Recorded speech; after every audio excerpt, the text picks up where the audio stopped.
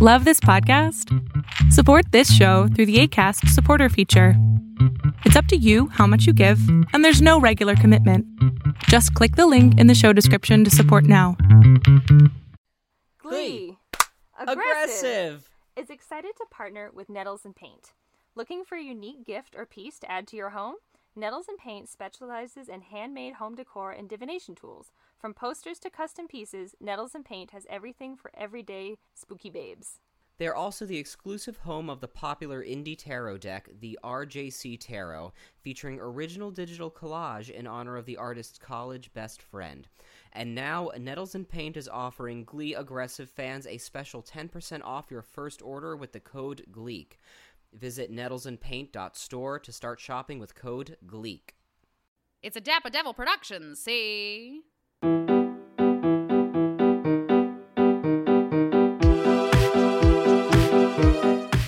right, hello everyone, and welcome back to another real-ass episode of Glee. Aggressive! That was a terrible clap on my part. It's fine, I'll edit it nicely. Give me a better clap. My name is Karina Stokes. My name is Ian Brodsky, and we have a returning champion with us today. Last you heard her, she was on 1-3. She is now on 3-1. She is our partner. It is Miss Nettles and Paint herself, Annette Storkman. Welcome back. Hello, thank you. I'm excited to be here. I'm excited to have you back. Tell us, I mean, I know we have an ad at the beginning of the show, but tell us more about your shop. Yeah, so I make handmade home goods and divination tools, mostly. A lot of pendulum boards, lots of tarot. Mm-hmm. Well, one tarot deck, but I'm working on more. Basically it started as a grief project. I was dealing with a lot of death last year, and I started making things, and everyone was encouraging me to just open up a shop, and it turned into this like full-blown passion of just making things for people, mostly witchy items, but we're now into poster world as well, which is super fun. I have been on a break for the last month because I was moving apartments, but as of this recording, I should be opening up in the next week. Awesome.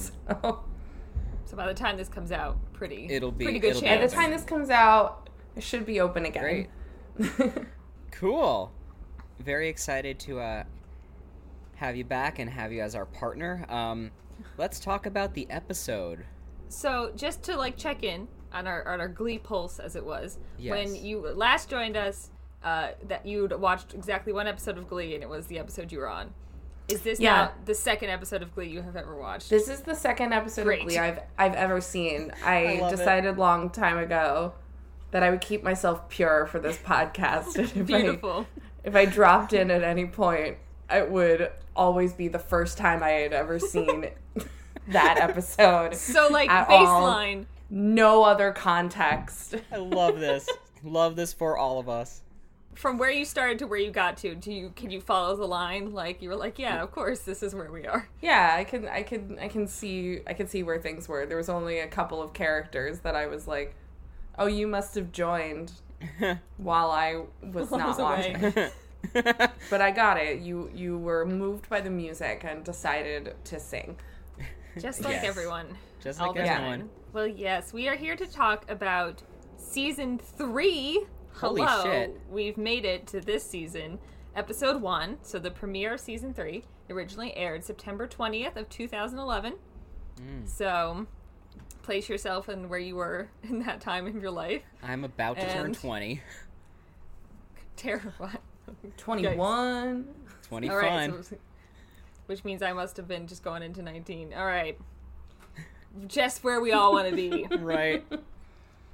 Something to note about the season 3, this is when they finally brought in a writing staff. So no way. These episodes are the only... Yes! This is the first episode not written by, the combo of Ryan Murphy, Ian Brennan, and Brad Falchuk. Wow. So I didn't even clock that. I didn't even pay attention to who was writing. I was just like, okay. There was a woman writer.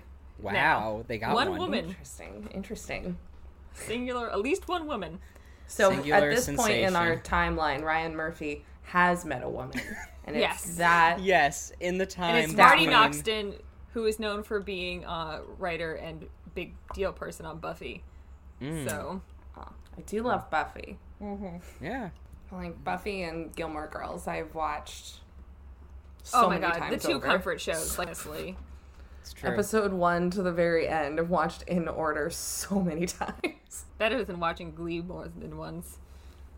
And they're problematic in their own ways, don't get me wrong, but I Right. still think For they're sure. slightly better than You know, this. less just like casual autism jokes. Yo. Ooh. I'm gonna go with no casual That was autism jokes. We will get We will there. get into that. Yeah. So, But yeah, a hard open on Shalom Blogosphere. It's exposition time. The only thing that this beat was missing was Hello Tumblr, because it was 2011. That's true. We get some commentary, some meta commentary of like a mediocre QB and a mediocre Glee Club lead with Finn. Yep. True. No lies were told here. Right. We start with what will clearly be Finn's arc for the season, which is he's graduating this year and doesn't know what he wants to do with himself. Like, great, fine. We can already tell that's what we're going to be dealing with for a while. Okay. Yeah, my thing with that, which was fantastic, was they're going like, where are you gonna go, Finn? And I was like, he has no idea. He's 30. Yeah. Like, he's a grown man, and he's got some choices he's gonna make. He's like, what am I gonna do? I'm gonna be 32 soon. My metabolism is out the door. Will I go to Stanford? I don't think it matters, because my back hurts. Imagine trying to get that giant to sleep in a dorm bed. He simply wouldn't fit. His No, little Karina, feet that's would why they hang get off the twin end. extra longs. He's more than extra long. He's a double XL. Yeah. He'd need to widen the but- dorm rooms for him to lay horizontally. The whole room. So, question, and I Yes. guess only for Karina, because welcome back, Annette. Did we know that Tina and Artie were a year behind everyone else? So this is Okay. the thing. Here's the thing. The first 2 seasons of the show, it didn't matter how old anyone was because they Right. weren't coming up to a senior year. So Nebulous high school. this line where they're like, Mike Chang is graduating, but Artie and Tina isn't. It could have been. They could have probably just drawn names out of a hat to see who was a junior and who was a senior. This is the first time they've ever had to establish it because suddenly it's senior year. Like, Follow-up question. yeah, Will they forget about this and will they graduate with the rest of the class anyway? no. Okay. No, Half a once point they for once they continuity. made the choices of who is what age, they do stick to it. They're not that bad. They're sloppy, but they're not that sloppy yet. I know you're not drinking a glass of wine, but your timing and, like, the glass that you're holding are just perfect to, like, as if it were you. wine. No, it's just Anyway. fruit juice. And I shouldn't have put ice cubes in it because it's a glass, and now every time I have to, like, not let them clink because I forgot about the Oh, technology of right. sound recording, but that's life. But I will keep this in so that I don't have to edit those out. Yeah, so now you know why my glass is Yeah. clinking. Also, we get a little bit about, like, Sam and Mercedes were dating. Now Yeah. Mercedes is dating someone on the football team, sure. Just a large black man. Like, literally, that's his only character. Giant, yeah. He's very large, and there's at least one other black kid at this school. End of characteristics. And therefore, he must date the other black kid at the Basically, high school. They don't come right out and must. say it, but it's pretty implied. Right. And also, because we know that at this point Matt Rutherford has either graduated or transferred or died. He got transferred. He moved 2 years You're right, ago. he did. They yes, put him you're on a right. bus properly. They put Sam on a bus to be like, he's not here anymore. Wait, really? Yeah, he's like they say that he's not in the episode. Right, but I missed the part where they were like, "This is what happened to Sam." Maybe I think because they I was just- writing his- the note about Mercedes. Mercedes says that his dad got a new job, and so they moved. Oh, because I spent this entire episode going, "But where the fuck is Sam?" No, his dad got a new job and he moved, so Sam's on the bus. Okay, man, I mean, I guess that answers the question, but Yeah. Also, it does feel like a Glee equivalent of, he got sent to a farm upstate. Yeah, his dad got a new job. He's very happy there. Do we know what happened to Cord Overstreet IRL here? Yes, and it will come up later. Oh, okay. Like later this episode or later this season? No, later this season. Oh, man. This is not the last you've seen of Cord Overstreet. Okay. Basically. I guess that answers my real question. We also check in with Kurt and Rachel, who are at their peak insufferability. Yeah. Like, I'm so truly. sorry, theater kids, you do not... This is a case where theater kids do not deserve rights. So, I was at... Follow me on this journey here. Okay. I was at a Thursday matinee of the Phantom of the Opera a couple months ago. So you've basically said everything you've ever needed to say about yourself. Continue. Yes.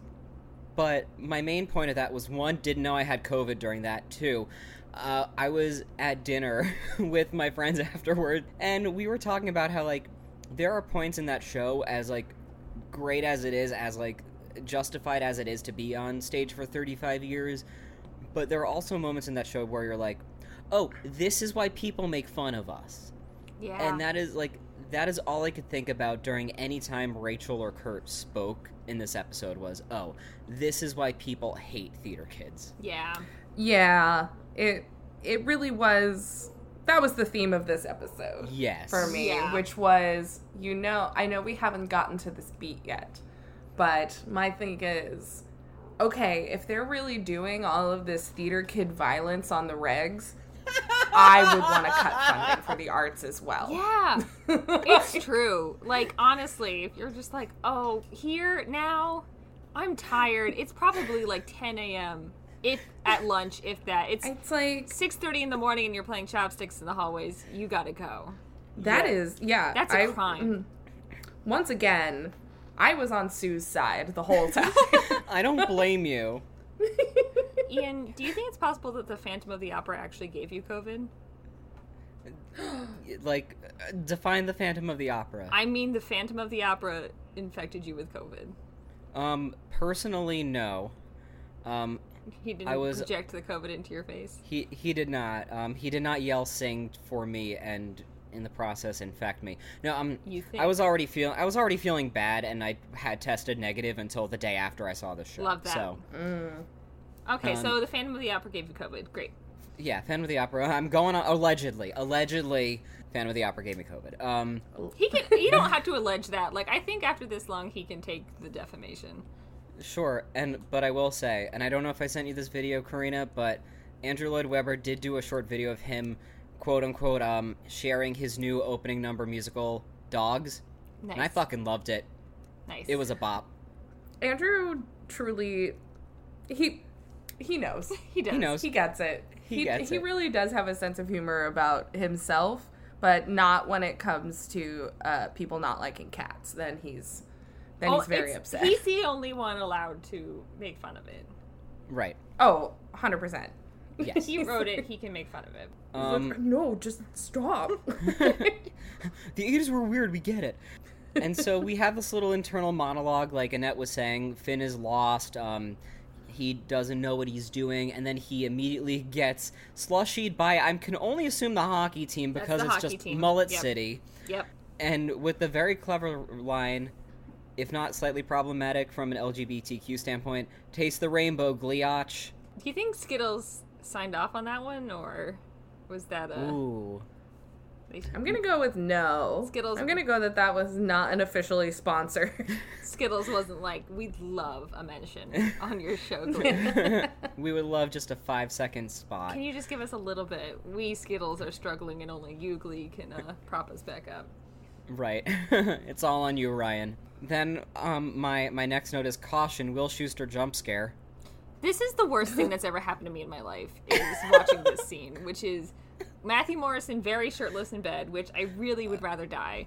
And then to go right into the boner joke. Oh, yeah. I know. Please no. He's doing a lot of bad, as you would say, Karina, a lot of bad things with his face. Everything in this about episode, it's bad. but especially in this beat. So from having only watched season 1, episode 3 to now, I'm seeing a lot of a thread of, like, this character, I'm not convinced he's ever had sex. He really wants you to think he has.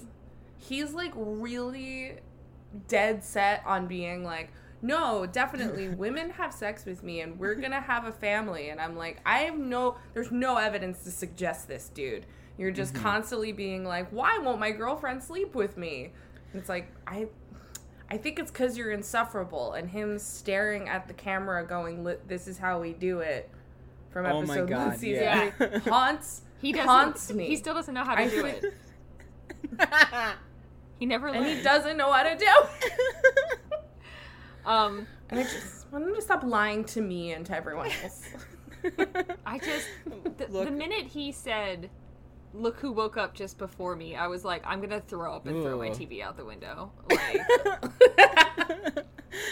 who thought this was okay to write and make me listen to? Yep. Yeah, it's just weird. It's, again, they're trying way too hard to get us to be attracted to Matthew Morrison. It's not working. It's not going to happen. I'm sorry. He just really strikes me as that high school teacher who probably is going to sleep with a few of his students. I mean... Like in the fan fiction. Like in the fan fictions. And like how we dated Leah Michelle IRL. That's not his fault. He could have known, fair. But yeah, it's not good. Yeah, you're right. We then cut to...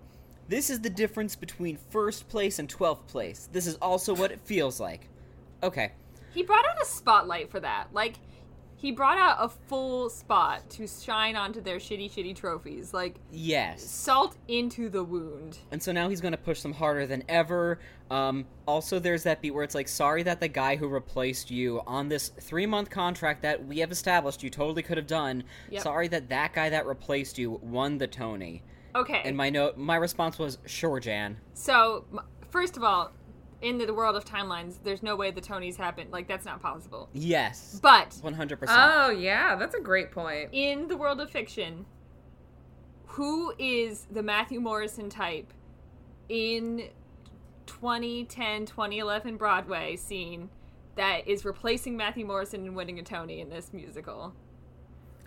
Groff.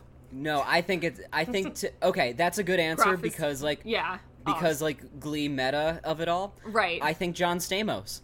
Stamos! Also, so it's only former Glee guest stars that get to win Tonys instead of... and none for Matthew Morrison.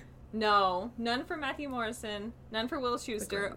Only John Stamos. And that would be a huge salt in the wound, too, because Will would watch the Tonys and be like, damn, that looks just like the guy who married Emma. I hate that guy. And he took my Tony. We also learned that, like, they are now the laughing stock of the show choir world because of the Kiss Gate. That missed. Yeah, the Kiss That Missed that has gotten over 20,000 views online. Sure. One of the comments is, why is the T-Rex eating the Jew? Oh my god. Thank you. No. You know, at this point, 2011, we're in Rebecca Black territory. Like, the internet has moved on from, oh, haha, embarrassing YouTube to, like, intentional, ironic, Dada-esque bullshit. Right. I mean, that should be evident by the fact that Glee did, in fact, cover Rebecca Black's Friday towards the end of the last season, so... Yes. They don't understand how jokes work. They're like, everyone loves this song. We should put it on Glee. We're like, oh, honey. Oh, honey. No. Yeah, it's very evident by the fact that every single scene, the joke is always like, haha, you're gay. Haha, you're black. Haha, you're autistic. Haha, you have Down syndrome. Haha, like, you're Jewish. Surprising amount of Jewish jokes. I feel like Glee had the monopoly on, like, problematic Jewish jokes in this time, because I cannot think, maybe I'm just blocking things out, but I cannot think of, like, other shows from that era that were like, casual Jew jokes. Doubling down on the Jew jokes. Right. Especially for Leah Michelle, who is not Jewish, I believe. No, she is. Is she? Yeah, we talked about this before. She's like half Jewish. I'm sure we have. Anyway, we learn that Lauren is gone. We have a little cutaway beat to her being like, my street cred is ruined thanks to you all. Bye. Also, we learn that, like, we know Quinn is gone. We are down 3 people, Sam, Quinn, and Lauren. But Will Schuester has a plan. It involves purple pianos, so of course that means Kurt is on board because gay. Yep. These pianos are like us. They're cast out. They're need in repair. But of course, as Tina says, but they still make great music. And then, like, there's this super weird shot. She says this and it sounds inspirational, and then, like, it rack focuses down to Rachel and Finn, like, looking at her approvingly and nodding, like she just, like, it just doesn't make the code. I thought this was going to turn into, like, a somewhat Tina plotline. It doesn't. No, it's just, once again, Glee forgetting that camera shots mean things. So we have to use these and reach the other losers that are just like them so they can join us. Also, when and where did Will have the time to work on this? Well, he wasn't out winning a Tony, so he was just home all summer. Touché. Or having sex. Yeah, no sex, no Tony, only no piano. Sex, no He turned all of that energy into purple piano. Honestly, it's probably true. He's out in his, like, garage late at night working out his frustration. And he's like, I just don't understand why my girlfriend isn't turned on by me. I did think it was vaguely sweet seeing, like, a couple of the Glee Club members seeming genuinely hyped about this actually terrible plan. Yes. Like, the plan is bad, and it's very inconsiderate to literally everyone else who's attending this school. That is the thing. And I do appreciate that right following this we get, like, the first thing that happens is chopsticks. Because when he brought out those pianos, I was like, so all you're going to hear is chopsticks and heart and soul from dickheads. Yeah. Like, that's just what's going to happen. It's going to be annoying and disruptive. Yep, and it was. And it's going to make everyone hate theater or music or art. It's going to make them hate all of the arts. Yes. Because these sociopathic narcissists demand that you pay attention to their music. Yeah. By creating a fire hazard in the hallways. Creating a fire hazard. It's a great point. Thank you. Also probably really limiting the accessibility of those hallways. Yeah. By putting a baby grand in there or whatever. That's not right. We have canon characters with disabilities. Artie needs to get through. He can't. He has to just sit there at the piano and play endlessly. He's trapped by the piano. It's very inconvenient. We then so do we have a pamphlet watch? Oh, outside of No, the only pamphlet is the one that she presents to Rachel and Kurt, thinking that they're dating. This is in Emma's office, of course. Yes. Entitled, quote, "Me and My Hag." Lovely. For fag hag. Yeah, I was going to say, is that a term that one can say anymore? I don't know. I don't think I have enough information to say. Maybe it seems like it's not one for us to say. Right. It's not cool to say it. We have made a lot of progress. Yes. As an LGBTQ community. But I don't think it's, like, it's not the worst thing horrible. They've said on this show. You show. just, like, shouldn't refer to your straight friend as that. Right. But of all of the jokes in it, was the most clever. Yes. I will say. Yeah. We have the obligatory, it's your senior year, you're going to college talk. But oddly enough, Emma's right. Juilliard does not have a musical theater program.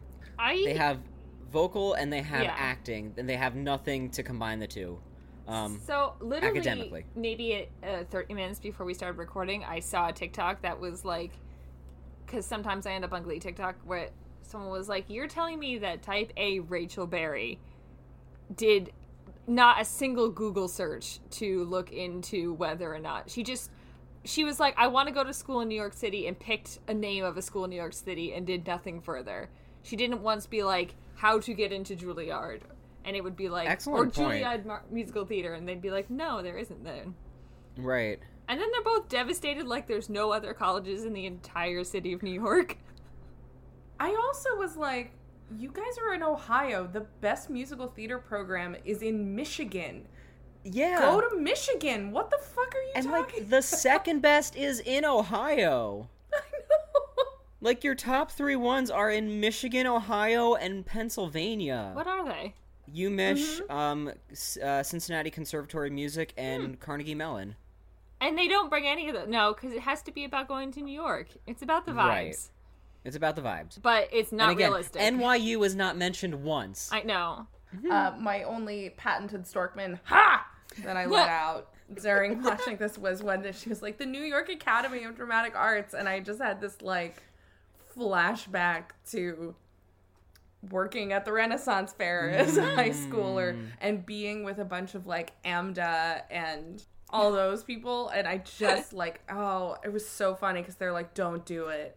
It's a scam. Thank you. Because as soon as they were talking about this, I'm like, just say AMDA. Just say AMDA. Yep. Just call it what it is. I was like, oh, step off. That's so funny. And you know what's sad? God. There was a, like, non-zero amount of sheltered, like, Midwest kids who fully thought NIATA was a real place. Sure. Like, I believe it. The discovery that NIATA was not a real college, I think, broke some real hearts in the real world. That actually makes me sad. Now, I can understand it from putting my marketing brain on. From, like, a marketing standpoint of not wanting to, like, officially endorse, like, a real college. Endorse a specific program because, you know, of the power that they would have. But on the other hand, I'm like, okay, but this show also, very clearly from this episode, is such a proponent of, like, arts education and trying to get people from everywhere into the arts. And I'm like, why on earth would you lie to these kids who might not have any other resources to know what is or isn't a school for theater? That's a great point.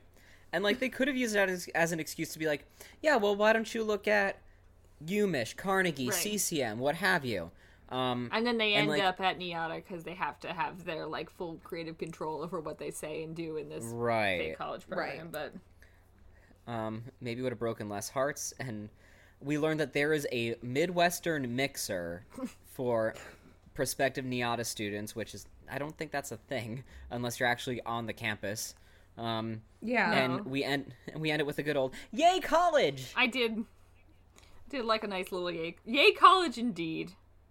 Which very much reminded me of my college days, where we would be on the corner of Main Street and my roommates and I would yell out at all the newcomers, yay college! Yep. Everyone just yay college. Yay college. Cut to Sue is running for Congress and she is way behind. Whole scene off the top, aged horribly. Because she took a pro-deportation stance, because she needs to be against something. However, A+ way to turn it around with, why not toast? Bread's already baked. I don't get why you need to cook it again. I fucking love that. Give Becky a spinoff. Right? She's speaking the real truth. She had the best lines. Yeah. Yes. Bar none. I have pepperoni in my broth. Your nipples. I was like, that's great. A+. Oh, you're talking about Brittany. Sorry, wait. Oh, Brittany. Sorry. But you're not wrong you're also either. Right. This is the season of Brittany, and it shows. I love the cheerleaders. I stand by this. I'm like, I am super pro the cheerleading team. Yes, and that's like really it for that scene. I feel like she's running for Congress. Fine. Mm-hmm. Yeah, and like she has to take an anti stance like on something everyone hates. So naturally, it's the Glee Club and it's the arts. Well, to be fair, and her point is valid. Everyone really does hate hearing people badly play chopsticks at a piano where they did not ask to be hearing piano. Like, yes, that's absolutely. She's really right about that. I can't imagine a more justified reason for wanting to cut arts funding. And at the end of it, she was like, we get no arts funding until everyone reads at a college level or an A level. No, it's not even that. It's we get no arts funding until everyone reads at their grade level. Grade level. Like, I was like, actually? You're like, geez. Actually, that's kind of valid. Yeah. Maybe people should be able to do that. Yikes. I'm like, it's really important. Yeah. Literacy rates are... Especially, like, if you want to go into the arts, you probably want to be able to read at a grade level for a lot of reasons. Especially in Ohio. Yeah. I know. I was like, I am not, for the record, pro-cutting arts funding. No. Right, we have to establish this as well here. Like, we are all in some sort of artistic field or mindset. Like, we are not pro-cutting arts, but we are also pro-education. Yes. Yeah. I, believe that Glee exists in a different universe. And I have a lot of questions about this universe, but we're going to get to it. Amazing. It's in another dimension. Yes. There is one massively racist joke here, and they actually do call it out, so half a point for that. We also learned that there is another teacher in the school. There is now 4 or 5. I lost track, but it's still you can still at least count them on one hand. I think she's the 5th teacher ever, yeah. Right, and so the geometry teacher Sue now has her vote because she's tired of the theater kid violence, as Annette so eloquently put it. Yes, it's STEM versus art again. You can only have one. You can only have one, it's true. And from having worked at a tech startup for a hot minute, I gotta tell you, STEM, they actually fundamentally do not understand how creative things happen, and they are baffled and angry that it is not quantifiable whether or not something is good. That makes sense. Fascinating. That doesn't surprise. I know. I just want to watch those people from like I don't know, from the other side of like an interrogation room or something, and just like watch them work. STEM versus arts is the other watching each other and trying to figure out how they survive. Yeah.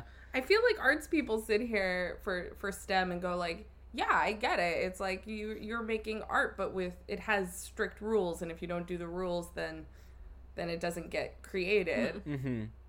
And then they're over here like, how dare the thing not have rules? I cannot create. Yeah. There's no rules. Yeah. And you're like, it's just not how this particular thing works. We cut to our first iteration of Klaine of the season. Welcome back, Klaine. With Kurt being, no, I'm being passive-aggressive, which, not at all a red flag in a relationship. Blaine just can't bail on the Warblers, even though Kurt really wants him to transfer to McKinley. Because if he stays at Dalton, they're competitors. But it's really, I just want to see you more. And we learn here that this coffee shop is called the Lima Bean, which... Yes. I'll give that to you. I'll give them that. That's good. The writing to get Darren Criss onto this show as a series regular is lazy at best. And you know what? Fine. It's like, they almost really could have just written, but you're getting paid more, and we need you to have you in every episode, and it's really hard to keep coming up with reasons to figure out why we would go to Dalton, or you would come here, so you might as well just transfer. Right. You know what? And I almost would have liked it more. Could have just gotten another job. Yeah. Right? And then he had to go to McKinley. Like, that's all it needs. Like, it's true. They could have, or Dalton could have, shut down, or there was money problem. Anything besides fraudulence. Transfer for me, your high school boyfriend, which is problematic in at a lot best. of ways. Or at worst, I don't know. It's problematic. It's problematic. Absolutely. End of sentence. But whatever. Yes. I know it's why they had to do it from a technical side, and I'm just going to leave it at that. I guess, I assume that the other school has to remain on as their rivals. Right. But I also was like... Everyone loved acapella so much they couldn't get rid of the acapella, but everyone loved Darren Criss more, so they need him over here. It's just like TV chess, I assume. Acapella. Violence. Enter Punk Quinn with pink hair and an ironic tramp stamp of Ryan Seacrest. Yep. Sure. Honestly, I was here for it. I was here for the whole thing. The look was frankly fantastic. She's wearing like this long, like black and white tie-dyed skirt that looks. I'm like, yeah, I do want that. Get you a girl who can do it all. Made me want to go pink again. I'm not gonna lie. Yeah, she looked great. Not dissimilar haircuts either, Annette. I know. I was like, oh wow, she's really rocking my vibe, and I love it. Yeah. I'd love to see it on someone else and then recognize that I got a good thing going. Yeah. It's good. Turns out, is this where we meet the Skanks? This is where we meet the Skanks, yes. God, Our new group of friends. Yes. Turns out they all slept with Puck the same year. Okay. Oh, not the Skanks. That's when Santana and Brittany are trying to talk Quinn into coming back. Oh, right. Says that Okay. they bonded because they have something special. They're best friends. They all slept with Puck the same year. Like, the Skanks are just caricatures. They're secondary, of bad girls. Right. I love them. I would be their friends. Yeah, they look like they're having a good time. They look like they know what's happening. Totally. They know everything. They know all the gossip too, but no one pays sure. any mind to them, so they just skate by on it. They're like, I'm here, I'm living my life, I'm gonna get to college, and I'm gonna know how to have sex. Yeah. Will. Will was not a skank in high school, and it shows. No, we know this. So that's the Skanks are Quinn's new friend group. The Unholy Trinity, as they put it, is disbanded. Yes. But we have a Faberry moment where Rachel shows up in her bobby socks and her aggressive bob and goes, "But we need you, Quinn." Also, why is Quinn dating a 40-year-old skateboarder? Yikes. You know when you're just Right. like, what problematic things can I pile on? And yeah. This scene did have the one line that made me laugh out loud, which was Rachel in her desperate pleas to try to convince Quinn to come back to Glee Club says, "We're doing a tribute to the Go-Go's. Who doesn't love the Go-Go's?" And the other one of the skanks goes, "I prefer the Bangles." And I'm like, that is the best. That is the only comeback to that would have made me laugh. And it's true. I do something. Hilariously, I actually thought the same thing before that line happened. I was just like, who doesn't love the Go-Go's? And I was like, the Bangles are better. Yes! You're right. You should I was like, say it. oh, my people. They're And that was seen. I was like, I feel very seen. It was beautiful. I would not have been cool enough in any aspect to hang out with the skanks, but like spiritually, I get You'd them. be looking across the room and being like, God, I wish I was one of the skanks. It's like, I wish that they knew that I could be a skank.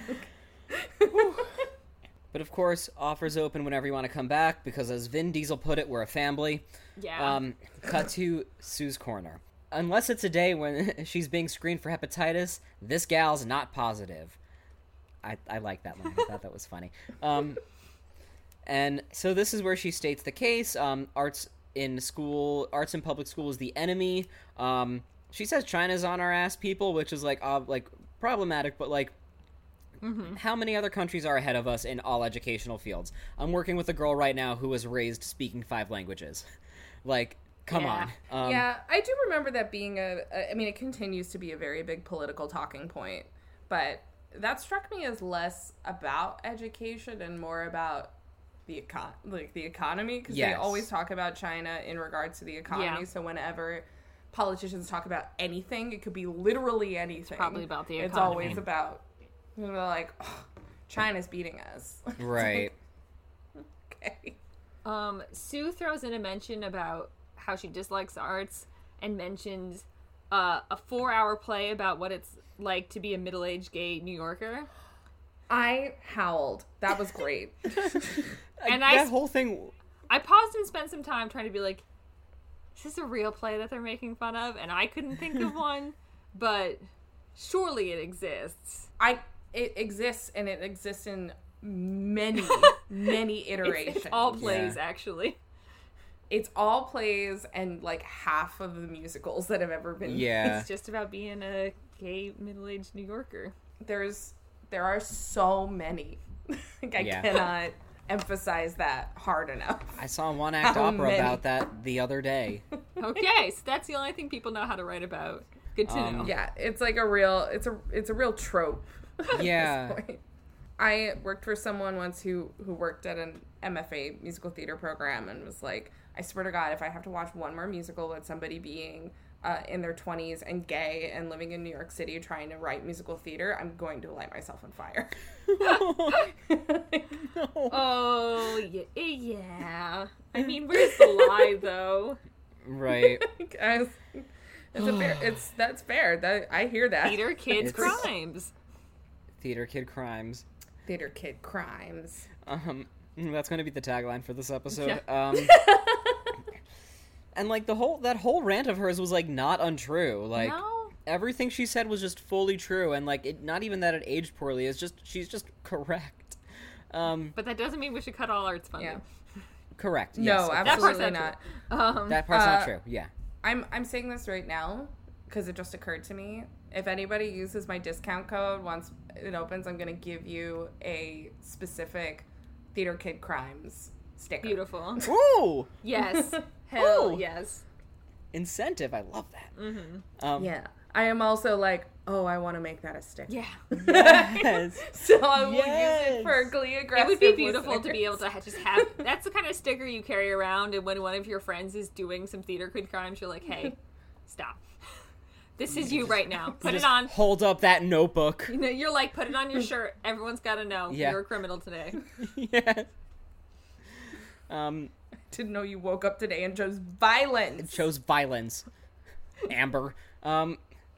So, cut to the Will Schuester counterpoint. Arts help kids do better in schools. That sounds like it could be true. I don't know.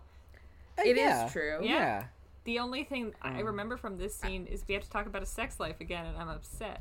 Yes. I know. Which is he comes basically... in with, like, a real topic, and then he's like, but I just don't get to have fun with my boner. Right?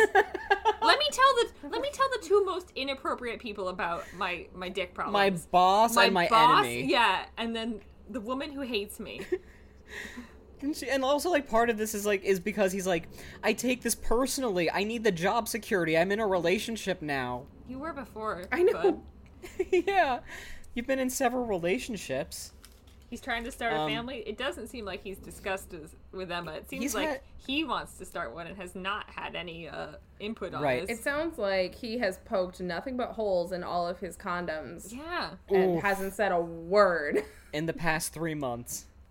Because their relationship has only been 3 months. Yes. And, oh my god. That's terrible. I hate that. And, like, my next note is, like, they've only been together for 3 months and they're talking about starting a family. Ma'am, this is Ohio. It is. Yeah. Yeah. Emma seems like she has the kind of parents who will start talking about her genetic clock if they haven't already, so I could see her being on board for it. But also, she's still a virgin because of that plot line we dealt with from last season, so... Right. She's a virgin? Yeah, that's why she won't have sex with him. I love this. See, no, this is great. I love getting the context filled in later. Yeah, surprise. This makes me very happy. Right. She's a virgin. Hence, oh my god, well then he needs to chill the fuck right? out. It's like worse when you know that, because now it's Will, like, who is like just kind of not being cool with someone else's life choices. And another thing... I'm shocked. Yeah.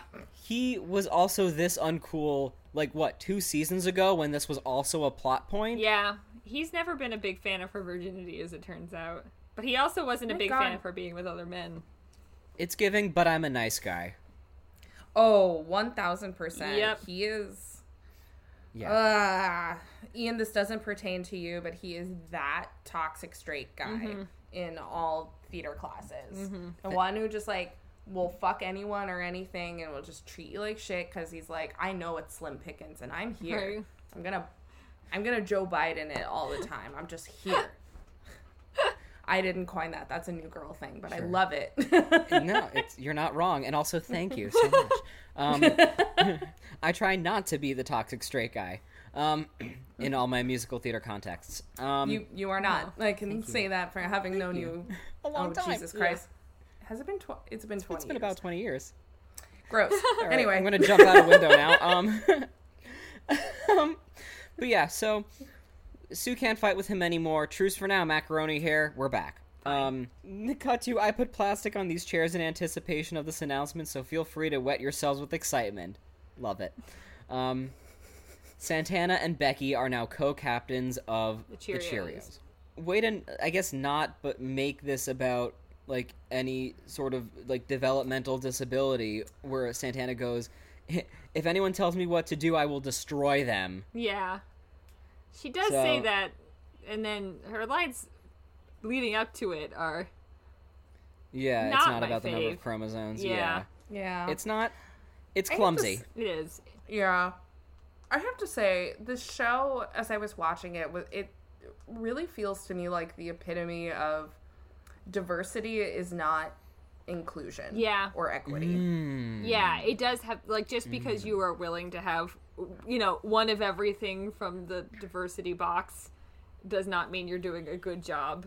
Yeah, because I was like, I love that, like, this early on in the scope of television, I guess, that we already had someone who had a principal role who has Down syndrome. That's fan-flippin-tastic. Right. Hooray. Yes. But, like, at what cost to just, like, I don't know. This was definitely better in a lot of ways than the one other episode that I've seen where I was like, oh, I felt really gross after watching it. This I was like, I mean, everyone is fair game, I guess, but why is that the only joke that they go to is like commenting on somebody's, I know I already said this, but race or disability or something. I'm like, right. Sexuality, just like anything. I was like, it's God, like, what? Chill. It's like the South Park model, but not like working in the same way. And also yeah. Also, I feel like 2011 was, like, one of those heights of, like, roasty comedy where, like, the thing that was quote-unquote different or bad about you was the joke. Right. But it's cool because I'm on your side, wink, wink. Yeah. But it's like... This is but all then we in look good back fun. now. Right, and we look back now and we're like, not good. No. Yeah, it just really, really does not age well. Right. Like, there's even a quick little, like, bisexual joke in there, like, which team are you playing for this year? And they like to do that, that's like, oh, it's the Cheerios and the Glee Club are the two teams, get it? But we all know what the joke is. Yeah. Yeah. I don't know. Ugh. Yeah, correct. Unfortunately, those biphobic kind of jokes still happen, but right. we're getting there. I feel as a bisexual myself feel less offended by stupid bi jokes than autism. Right. Yeah. Progress is incremental. Sure. It's true. But we then get 17 minutes into the show before we get to our first production number, which of course is We Got the Beat by the Go-Go's.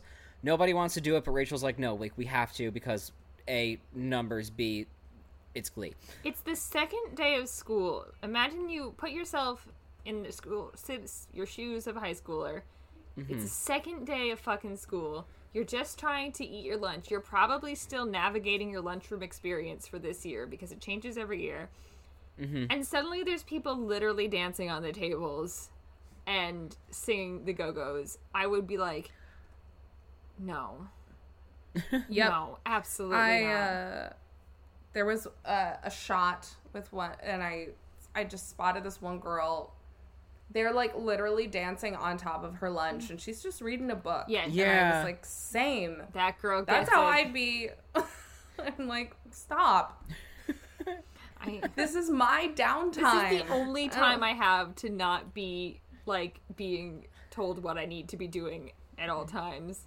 I have 35 minutes, come on. If that. Yeah. If that. This is my time to see my friends, read a book, have some lunch, recharge before my next class. And you're up here demanding my energy. Right. And, like, second day of school, and there's a food fight. I've never seen a food fight. Traumatizing. Is that a thing that's ever happened? I have. Really? Oh. Yeah, that was, like, the 8th grade, like, senior prank, as it were. Ugh. It was always it was just dumb. It was always dumb. It was never, like, it was never anything real. And then, like, every 8th grader was, like, that we had to have our names taken down because, like, we were part of inciting a riot. Of course. A food riot. That's funny.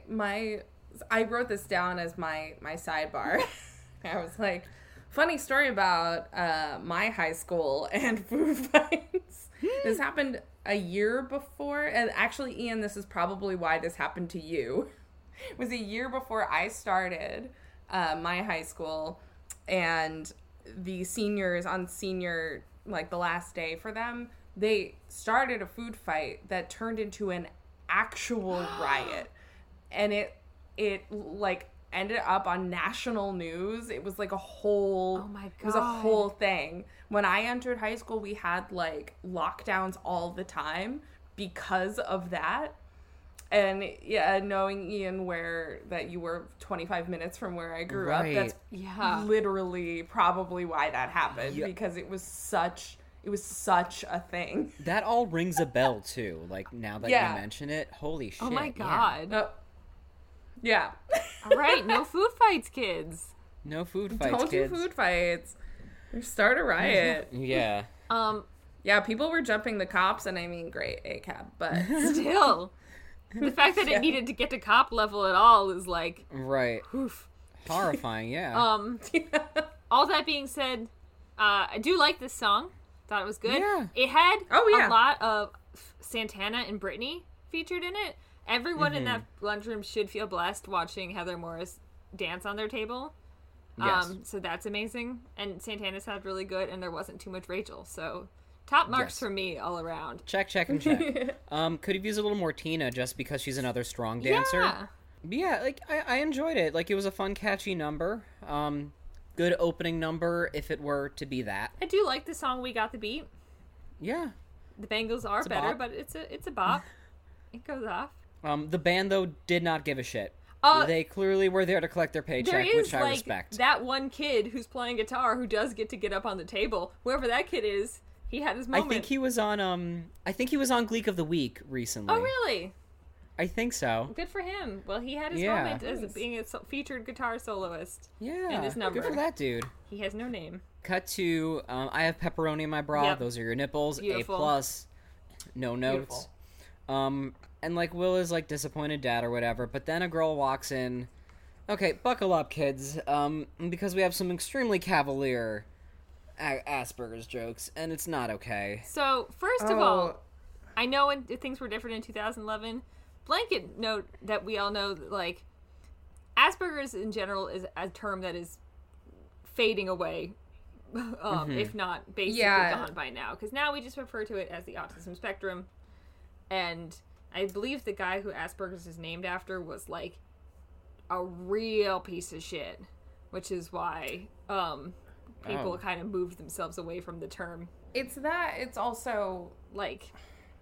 It's negligible. I mean, it doesn't exist. It's all just neurodivergency. And, you know, we've gotten to that place. We're not using the term Asperger's anymore. For the time that this was written, it doesn't bother me that they referred to it as Asperger's because we just hadn't reached that bit of the conversation within the mental health community and industry. Mm-hmm. However, that doesn't mean just because they were using a term that was maybe the correct for the time does not make what line comes out of that woman's mouth any better. Oh my god. And the fact that she sucked at singing, where they're just like, haha, the kid with autism is bad. Oof, yeah. Yeah, she comes in the and self-diagnosis of it all. She says, I have self-diagnosed Asperger's, so I can pretty much say whatever I want. No, which you're just like, awful. Oh god, come on. Followed by a botched performance of Big Spender. So it's a joke that this person, she's big old she's ick. Rude and she can't sing is her whole personality at this point. Right. Yeah.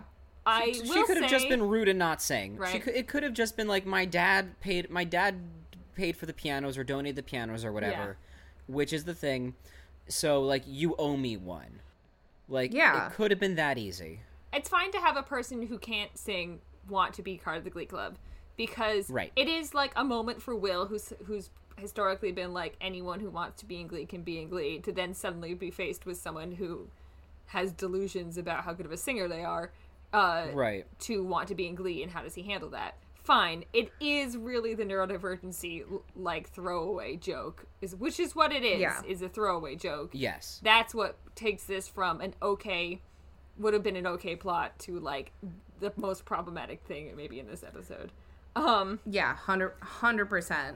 And it's not only 100%. In this episode, we see it. So I will say though, like, it does seem like partway through season 3 they realized that this was not a good character choice, and I think it gets phased out.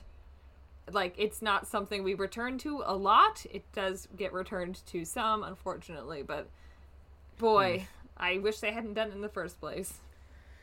Yep. So, yep. Do you think if you are... So, Glee is a club, apparently. It's always kind of a question of when it's happening and what's happening. Right.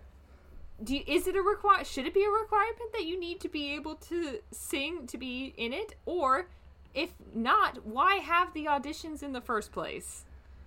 Because the point of an audition is to gauge someone's skill level, I presume. Yes.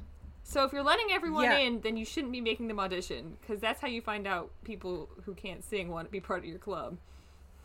100%. And I just also kind of can't imagine that this is the first time that they've really come up against someone who would want to be in this club and they couldn't sing. And on top, there's a bajillion ways to work around that. Right. Like, if that's your thesis as a club, which is anyone who wants to sing gets to sing, awesome. But you don't get to have it both ways of, like, you either everyone gets to be in, or you are the whole, like, we go to nationals. Right. You have to make a choice. You pick a lane. Will does not want to pick a lane. I just, as far as conflict goes, for him being like, oh, everyone always was in here, I'm like, this is weak sauce. Like, everyone's gotten in because you've only gotten plot good singers who've wanted to be in Glee Club before. Yeah. This is the first time we're ever seeing other than Mike Chang, which, like, if to Annette's point, like, the whole Mike Chang's whole thing is he can't sing, but we work around that because he can dance. Right. So, like, this is the first time we've actually ever come across this kind of conflict, which could have been that could have been an episode. We have auditions, here are the 4 people that are good, the 5 people that are okay, and the 3 people that can't sing. What do we do? Right. But no, we have to. I hadn't even thought about the Mike Chang of it all, that, like, they've already had someone who kind of can't carry a tune, but he's still happily part of Glee Club, and the fact that they were like, no, this one, though, is a bridge too far. Probably because of her neurodivergency.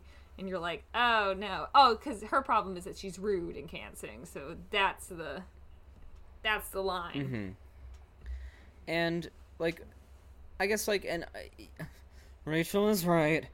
If you want to have the standard of going to nationals, then you have to have the standard of going to nationals. In my high school, there was 2 choirs. There was the choir anyone could be in, and then there was the choir that required auditions that, like, did shit. And so if you wanted to go and do shit, you had to be good enough to get into the audition choir, and if not, you got into the other one. The one for everyone. Yeah. That's why they did auditions, because they had standards. And Glee is trying to have both ways, and they just can't. Sorry, Will, that you've lived in a fantasy world where only good singers have wanted to be part of your Glee Club. Right. And that brings us immediately to our next beat, where Will is sussing all of this out. We're going to talk a lot about this plot point that did not need to happen. But, like, we see Beiste again for the first time this season. Welcome back. Still rocking a full chicken, too. Still rocking a full-ass chicken. Is this also the scene where one was like, do you have a full chicken like every day? I have a full chicken every meal. Next episode. Beiste is right. It's your job to put, or it's our job as, like, coaches to put us in the best position to win. You win, you buy that club 10 more years. Not invalid. Yeah. Even though Sue's gaining in the polls, Anti-Art is winning. So, God help me, General Schuster is about to launch a counter-offensive. Sue's gaining in the polls means she passed people who would be willing to vote for anyone white. Which I was like, yeah, that sounds correct. As welcome to Ohio. Truly. I mean, also for Ohio in 2011, I'm like, she should have just run on fetuses are people. Yeah. And that's all she needed. That's it. She would have been fine. Good news. Emma's finally turned on for the first time in her life, I guess. Yucky. I don't want them to tell me. Is it so much to ask that they, in this show about high schoolers, that I don't have to hear about the adults? And they tortured us enough with Touch Me. It was more than torture. Anyway, I'm upset. Yeah, as you should be. That's it. Yeah, that's the point. That's the case. Yeah, that's it. That's we're upset. That's the tweet, Annette. No, thank you. Dear Glee, no, thank you. End of Dear review. Glee, I'm upset. So then we have to call back to the fact that Kurt and Rachel were on the Gershwin Theater to sing a Wicked song last year. Yeah. Now they have to go. Now they have to intimidate these wannabes with some song that I have never heard before outside of the original context of The Wizard of Oz. Oh no, I hadn't either. I had the. Okay, I'm glad I'm not. I was banking on one of you two having heard it before. We're 0 for 3. Honestly, it must be a jazz standard with the way that that intro is. Like, that's what it must be. I can't imagine that's not how it came to be. However, I was like, okay.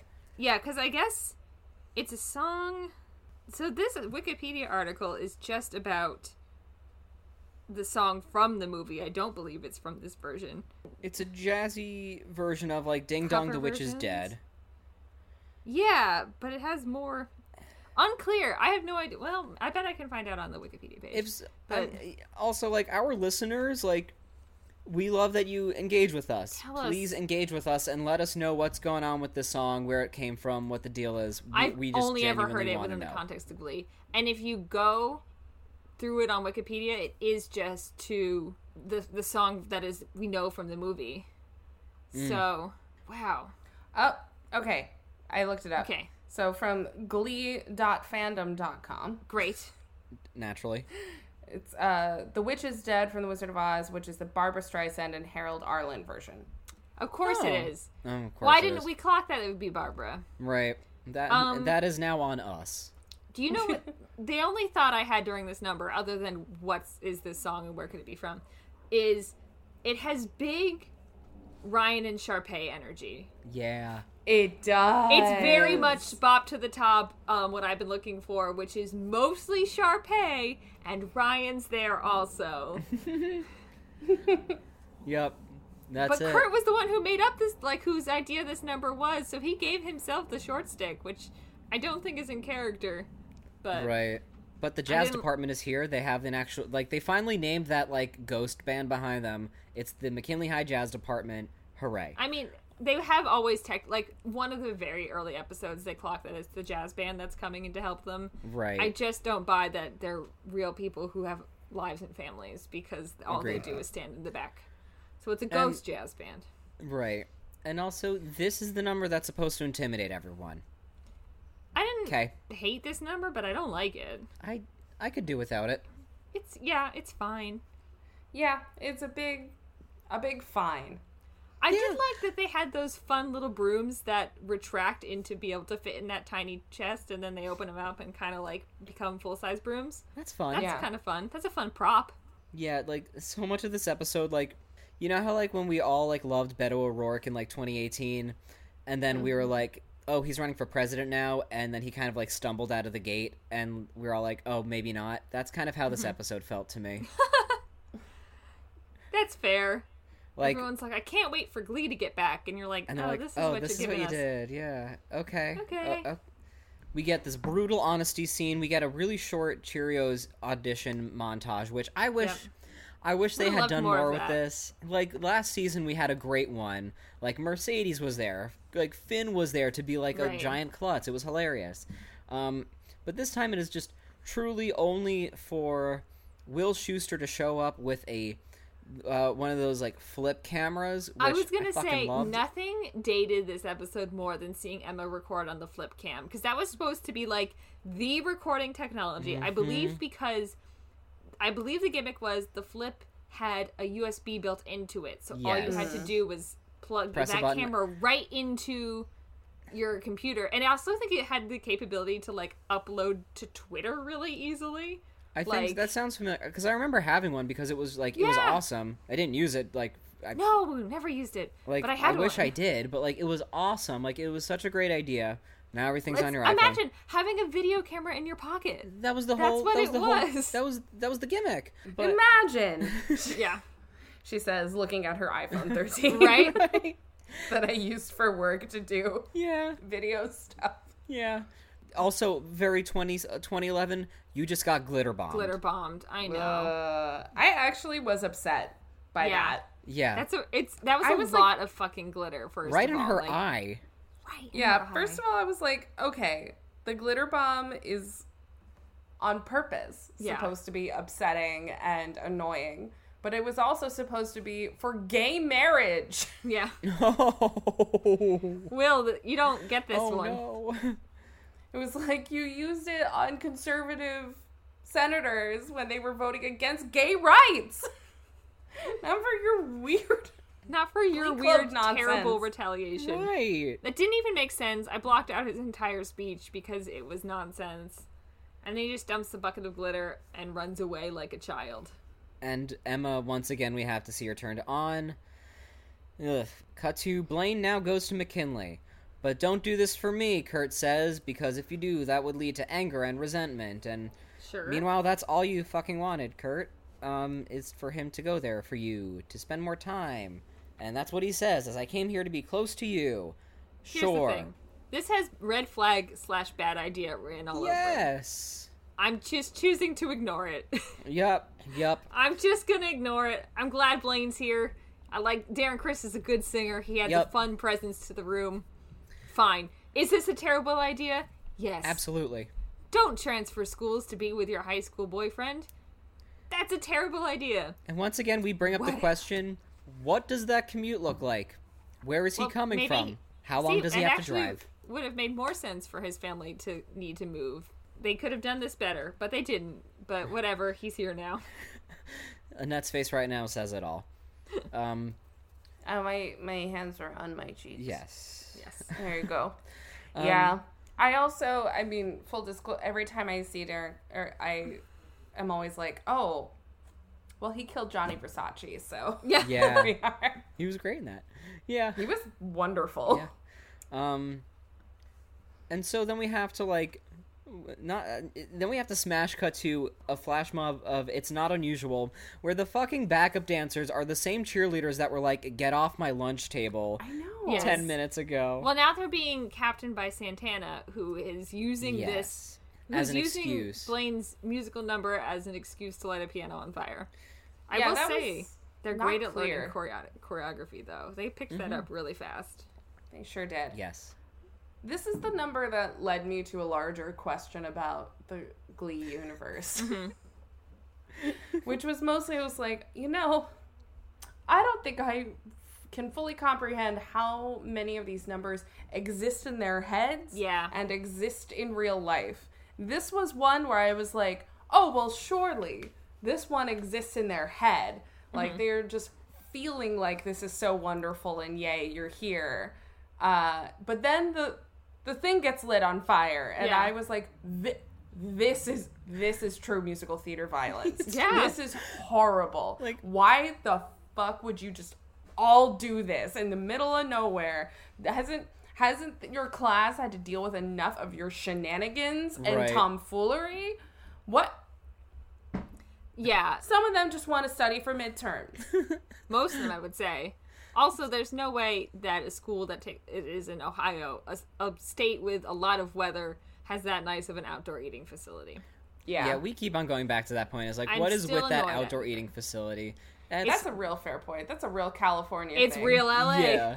Yeah. It's like, Glee used to care about things making sense, either happening in the real world or not. They very briefly cared about it in the first 13 episodes of the show, and then they gave up. So, yeah, this is They put all of that energy into the first 13. They're like, oh shit, now we have to do this for real. Ugh. Yep. Yeah, well, if all of this happens in real life, then I think this is my theory. Sorry, this is what led me to it. Yes, that Sue is the only one who has existed in our universe and somehow got transferred into this bananas, bonkers, batshit weirdness. And she is like operating like a normal person, and everyone is like, no, but we all make dance and our voices are auto-tuned naturally. And Sue is like, so Sue's crazy in this world is actually just being the one sane human from the real world. I think that Sue is the secret hero. Yeah. I see nothing wrong with this theory, frankly. It's better than, like, Sue's in a coma and it's all taking place in her head. The ultimate nightmare. It's actually just the same as Rugrats. No, I think that she did, like, a full Outlander. Yeah. Yes. I have no counter arguments. Yeah. She touched some standing stones and just, like, ended up in this wacky upside-down version. And she hates it here. The world. She accidentally found a port key. I have to destroy this. Yeah, I think the conceit of this number is supposed to be this is Blaine both doing the assignment of, like, there's a piano you gotta sing, and also maybe this is his audition, despite the fact that Will, the teacher's not here to see it. And then everybody already knows his deal. Right. And then Santana uses this song as an opportunity to do some sabotage by having prepped her cheerleaders beforehand, before the spontaneous music number, to do some choreography and end it by carrying around. They all had lighter fluid hidden somewhere in those very small uniforms with no pockets, and then they were going to burn the piano. Does that make more sense? No. But that's what the Glee writers were like, don't worry, guys. They'll all get it. A flash mob followed by some light arson, which is not a pun that I intended to make. We then cut to this goddamn convention center where the NIADA showcase is to the left and the gun show is to the right. Sure. And they enter, and there is a kid named Gavroche and the actual Gerber baby, and there's a kid named Canada. So this scene made me, like, the opening shot where, like, Kurt and Rachel are like, we're here to show how great we are, and then they open the door, and it's literally just, like, alternative universe Kurt's and Rachel's. That's a good joke. I'll give that to Glee. Yes. Because they're like, we're so one of a kind, and then it's like, nope, surprise, you're just like every other theater kid. Yes. And to be fair, hit home. Yep.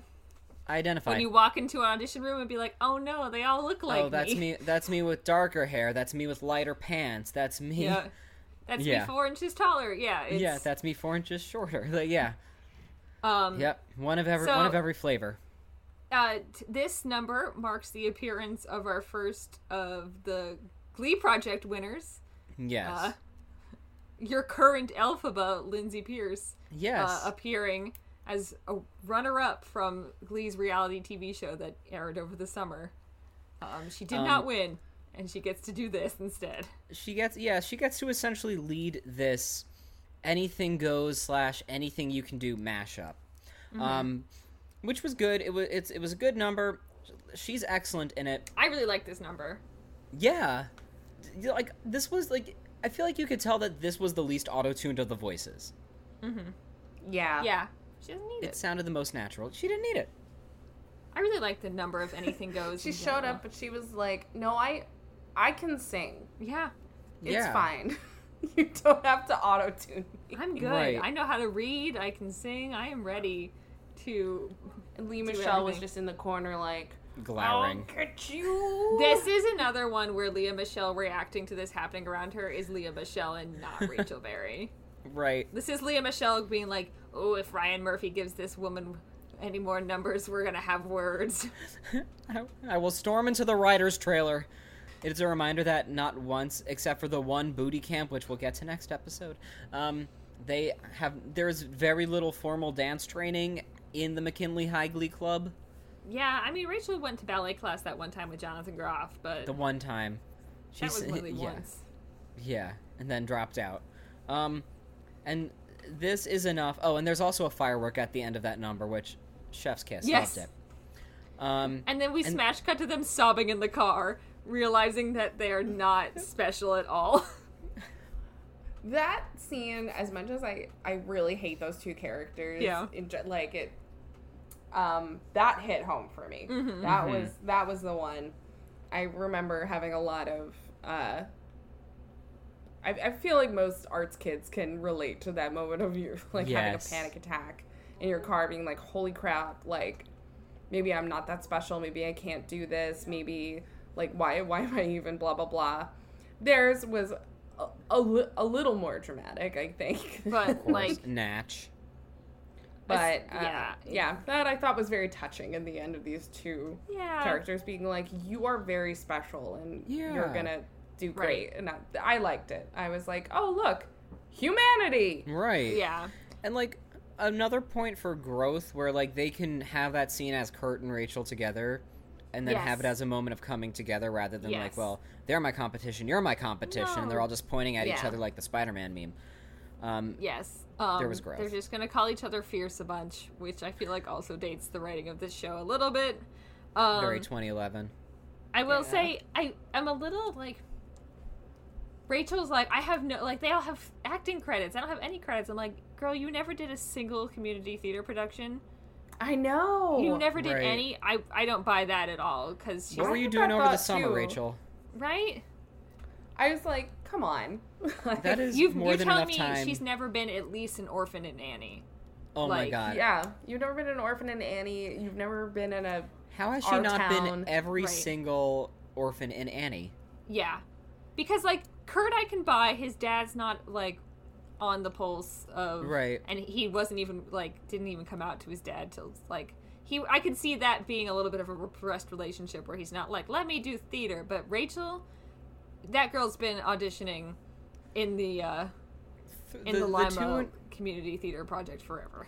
The 2 months that your summer vacation takes is more than enough time to audition, rehearse, and perform a community theater production of insert musical here. It could be anything. Or even, like, theater camp, which has even enough to have...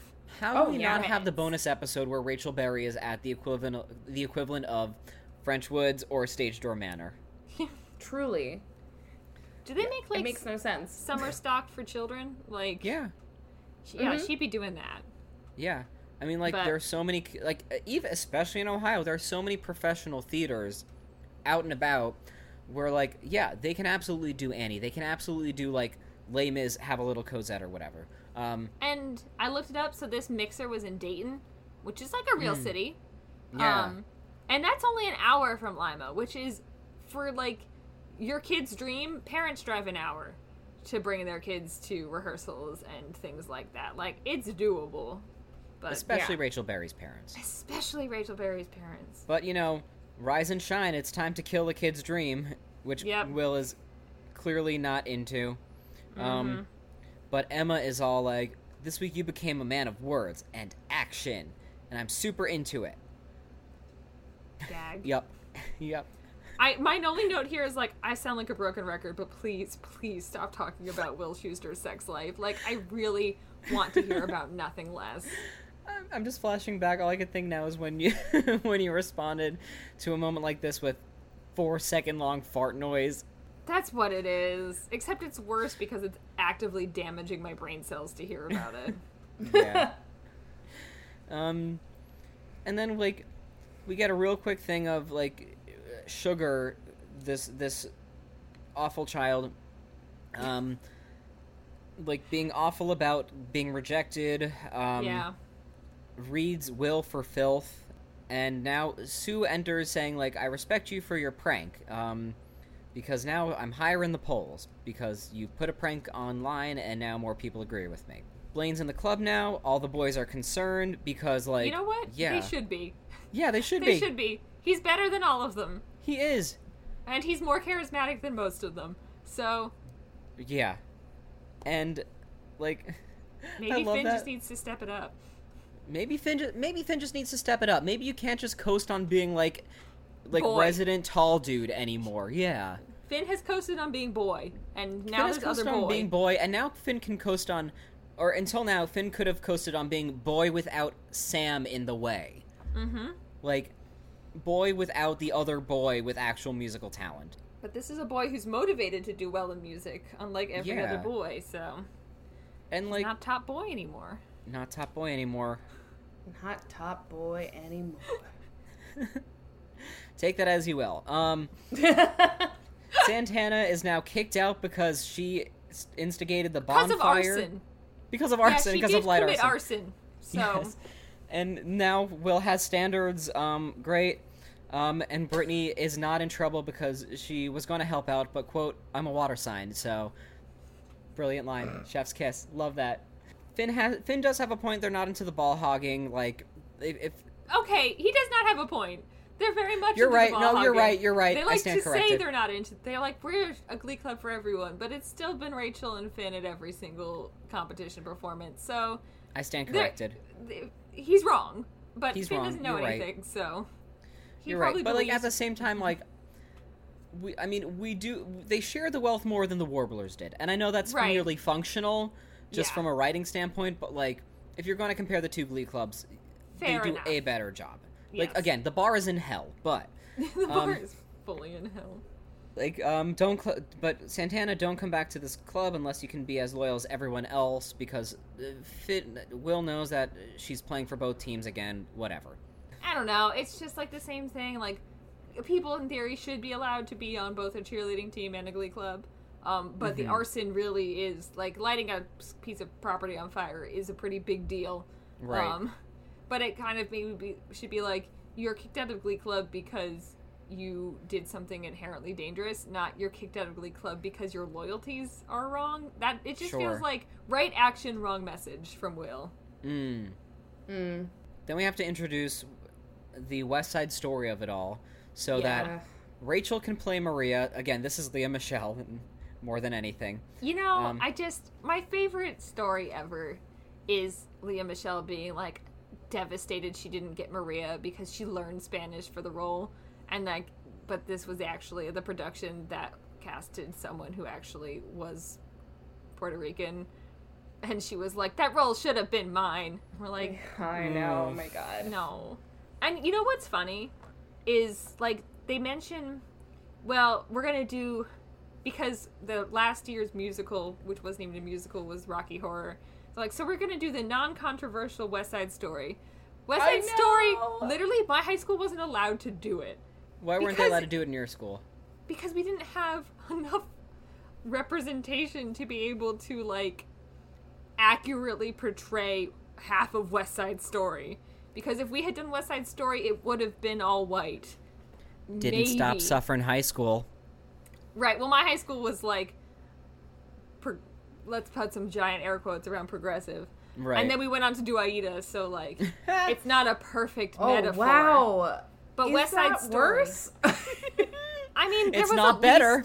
There was at least 2 black people on our version of Aida, so at least, which is more than it's. I don't know.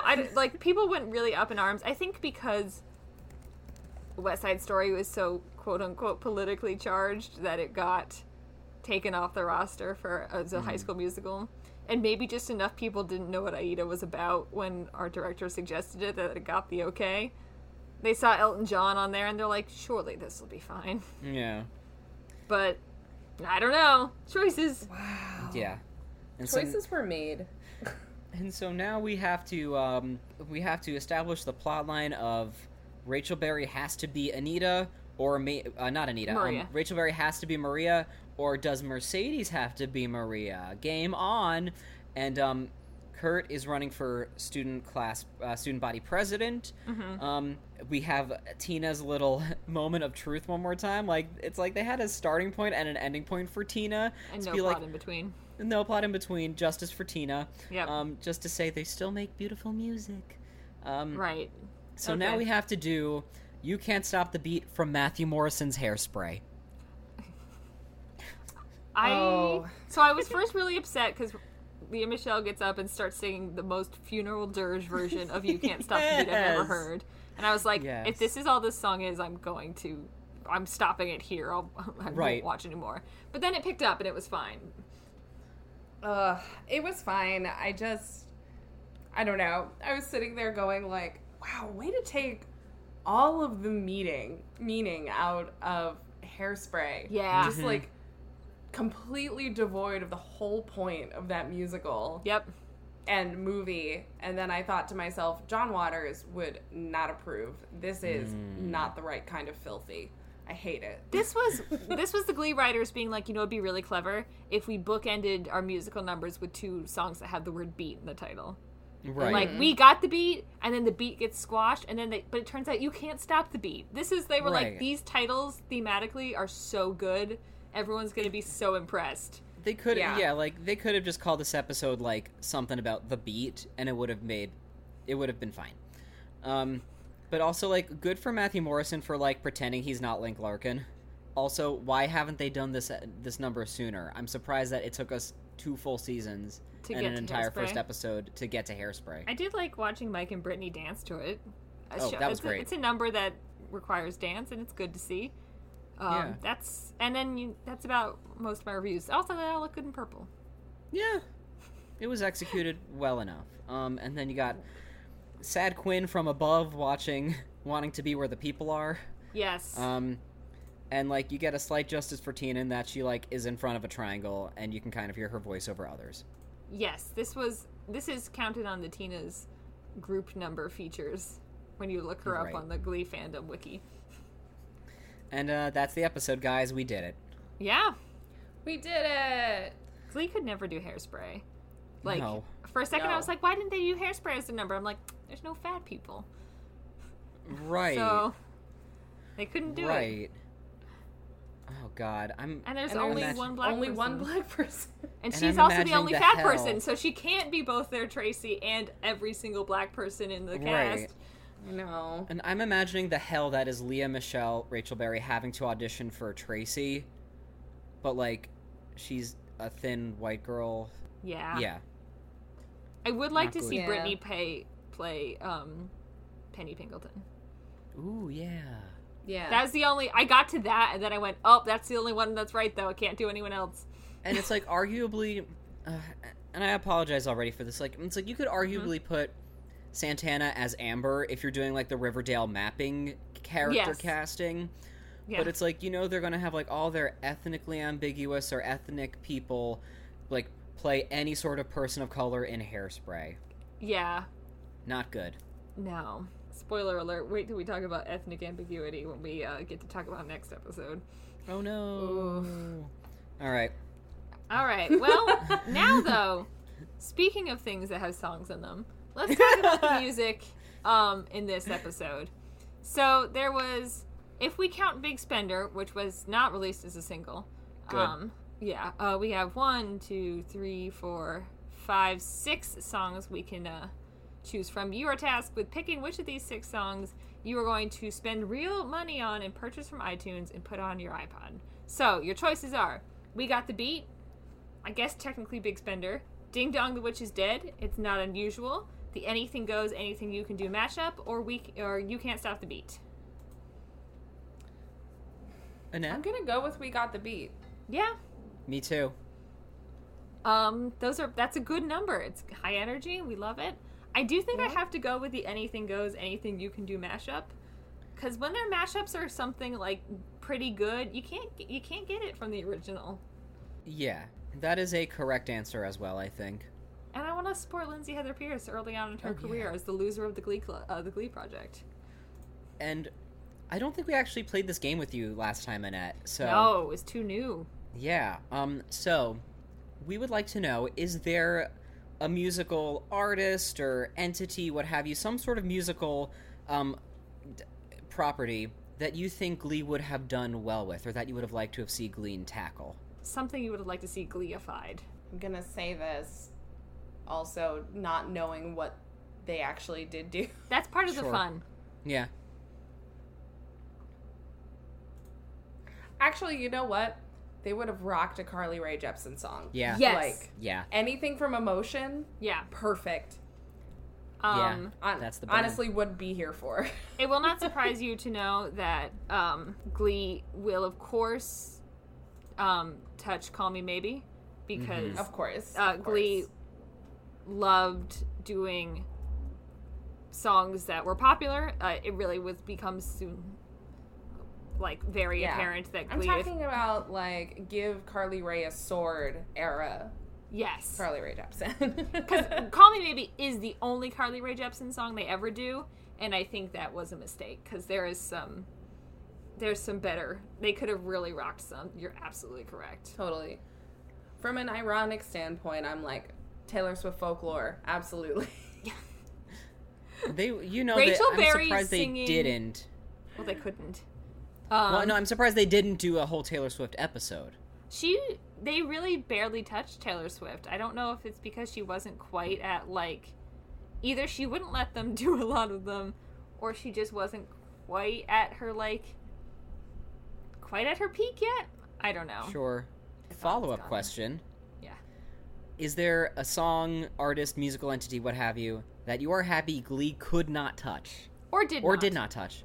I mean, this is again playing on my lack of knowledge of what they have or haven't done. Mm-hmm. But I'm gonna you know what? I'm gonna do a leap of faith here and say I'm really glad they didn't do anything from Reefer Madness. They did not do anything from Reefer Madness. Thank God, because they wouldn't get it over their heads. Too Yeah. clever. There's no jokes about 1000%. people's race Oh. or abilities. Yes, they've never touched that. They touch a lot. They got their hands in a lot of pies, but that is not one. I bet Do you think Ryan Murphy's ever heard of Reefer Madness? I'm gonna hope not. I don't think he has, because I feel like if he had ever known of it, he would have been all over it. I'm like mildly surprised, and I'm so sorry for saying this because I'm afraid that I'm about to like speak this into existence. I'm surprised we do not have Ryan Murphy presents Reefer Madness. Yeah, you've just manifested something terrible, Ian. Right. I'm sorry, everyone. Okay, who would Ryan Murphy cast to play Jesus for Listen to Jesus, Jimmy? Cheyenne Jackson. Yeah. Yeah. Yeah. I mean, it kind of goes back to that meme of like, can you tell these like hot 5 white men apart from the Ryan Murphy universe? Like, insert one here. The Murphiverse. The Murphiverse, yeah. The Ryan Murphy cinematic universe. Murphiverse is good. That's it. That's our episode. That's our episode. Annette, is there anything you would like to plug, and where can people find you? Yeah, you can find me on social media. My Twitter is @AStorks. That's ASTORCKS. And my Instagram for my store is just @NettlesandPaint. Or you can just follow me at Annette Storkman, but it's mostly photos of my cats. And listen to Only Sketches About podcast. We've got season 2 out. You can find it on Apple, Spotify, wherever you get your pods. We're season 2 rolling out now once a month. Yeah. We love people. Yay. And being hot, which all of us are. Mm-hmm. Fuck yeah. Just saying. And that's Only Sketches About podcast. That's the title. Please support more podcasts about hot people. Yeah. Yeah. The hottest sketch team in New York. What everyone should be doing at all times. Duh. Had a great time. Yay! Yay! Thank you so much for being here. It is always I just always love having you around, and like especially when we get to work on stuff, it's just always a goddamn delight. Hard agree. Yeah. The show is at gleeaggressive @gmail.com if you want to write us some long-form info. Karina, what should they write in about this week? Yeah, write in and say what would be the most annoying instrument to leave lying around a school for anyone to play. Ooh, yes. And I feel like it might be a saxophone, but I'm willing to hear other arguments. Oh, I'm going with a violin. I think it's a recorder, but... Oh, nope, you're right, Annette. A recorder is also pretty bad. Ian, where can people find you on the internet? You can find me at iBrodsky on Twitter and Instagram, ianjbrodsky.com, iBrods on TikTok. I posted one video recently, so that's neat. You did. What about you, Karina? You can find me online on the same handle on both Twitter and TikTok, which is @EpicAdventureOf. All right, well, that was Season 3, Episode 1. Thank you so much for joining us back on the Glee train, as it were. You can join us next week when we will talk about Season 3, Episode 2, titled I Am Unicorn. They're going places with these episode titles. They're running out of ideas. Which does lead me to say, Ian, does this season premiere of Glee make you want to watch the next episode of Glee? You could honestly leave your answer at that large sigh, and I think it kind of gets the point across. It's like not a yes and it's not a no. So like, whatever. Welcome to Glee Season 3. Yep. Party on, Wayne.